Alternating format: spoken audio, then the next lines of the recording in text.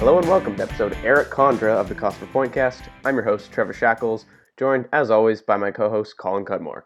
Christmas holidays treat you well, Colin? Treated me very well. Very warm holidays. Took a little vacation. How about you, Trevor? Yeah, nice. I'd love to hear about all this Cuba trip you went to, and I was just here in rainy Richmond. It definitely didn't snow at all, but got some good gifts. Gave some good gifts, and definitely felt like a short Christmas holidays, but overall pretty good.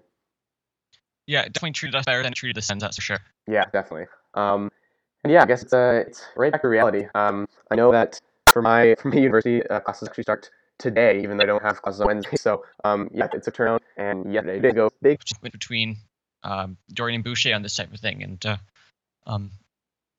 I guess just Dorian's not really afraid to get rid of Boucher's guys, as we saw last season with guys like I'm trying to even remember. There was Thompson, Dumont. Thompson, yeah, Thompson were the two guys, especially who it seemed like quite the turnaround to that point.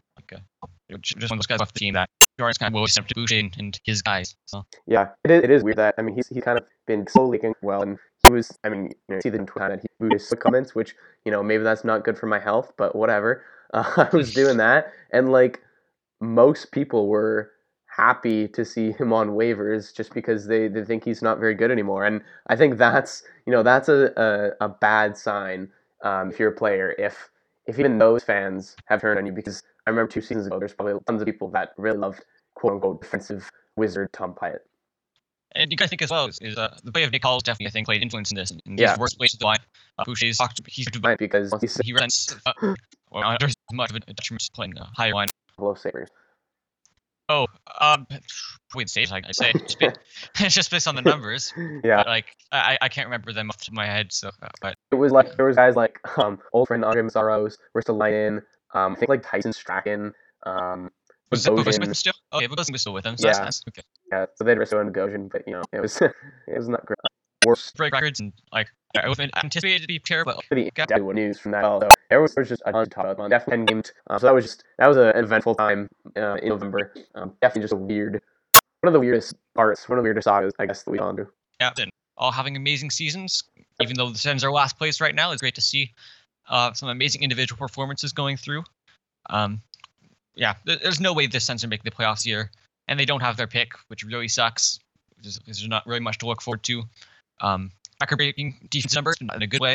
But, yeah, it's good to see some awesome individuals really good forward and really not holding back despite the position they're currently in. Yeah, their toppers have been really impressive. Like you said, Shabbat, Tkachuk, Zone, Duchesne. Demel's been really good. Yeah, quite 3 of the best things to happen this season for the Senators, or this year, I should say. Oh, probably Shabbat, Tkachuk. Those two have just been incredible. Those guys, prospects developing. Those, Batherson. Seeing Logan Brown when he's not injured playing well, and third thing, I guess maybe the Brassard trade. Yeah. Just because of we got Gustafsson back, and just at the time it seemed like a pretty fair trade, but just to see how it's turning out, I guess looks better now. A decent payoff. Oh, yeah, looks better now. Yeah. And do you want to list some of the worst things? Yeah. Obviously the Carlson trade, that has to be number one. Definitely the LeBreton stuff as well, just because of the larger implications that has on the future of the Senators and Eugene Melnyk and all that stuff. And then I guess probably, it's going to be like a 3-way tie, something like, you could say maybe the Monica Carrick stuff, or even the Uber video, or like the Randy Lee arrest. I guess you could really make a case for any one of those 3. Just the fact that there's so many more things we could put for the worst things to happen as compared to the best things to happen. That's definitely not good. But yeah, there's definitely a long list of stuff.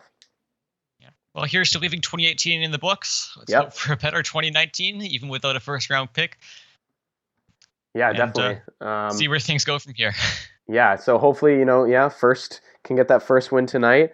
I haven't been on Twitter throughout this episode, so I haven't seen if maybe Nielsen is actually starting tonight. That would be funny. But hopefully I can rub it in some Canucks fans' face tonight.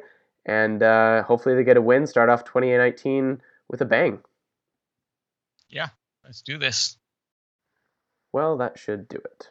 As I wrap it up, reminder that you can find the Cost Per Pointcast on iTunes, SoundCloud, and Stitcher, and you can rate and review in those places as well. You can also follow me on Twitter at ShackTS and read my articles at HockeyBuzz.com, and you can follow Colin on Twitter at CudmoreColin and read his articles at Silver7Sens. If you have any suggestions for future episodes or questions you want answered, let us know. That's all for today. Adios.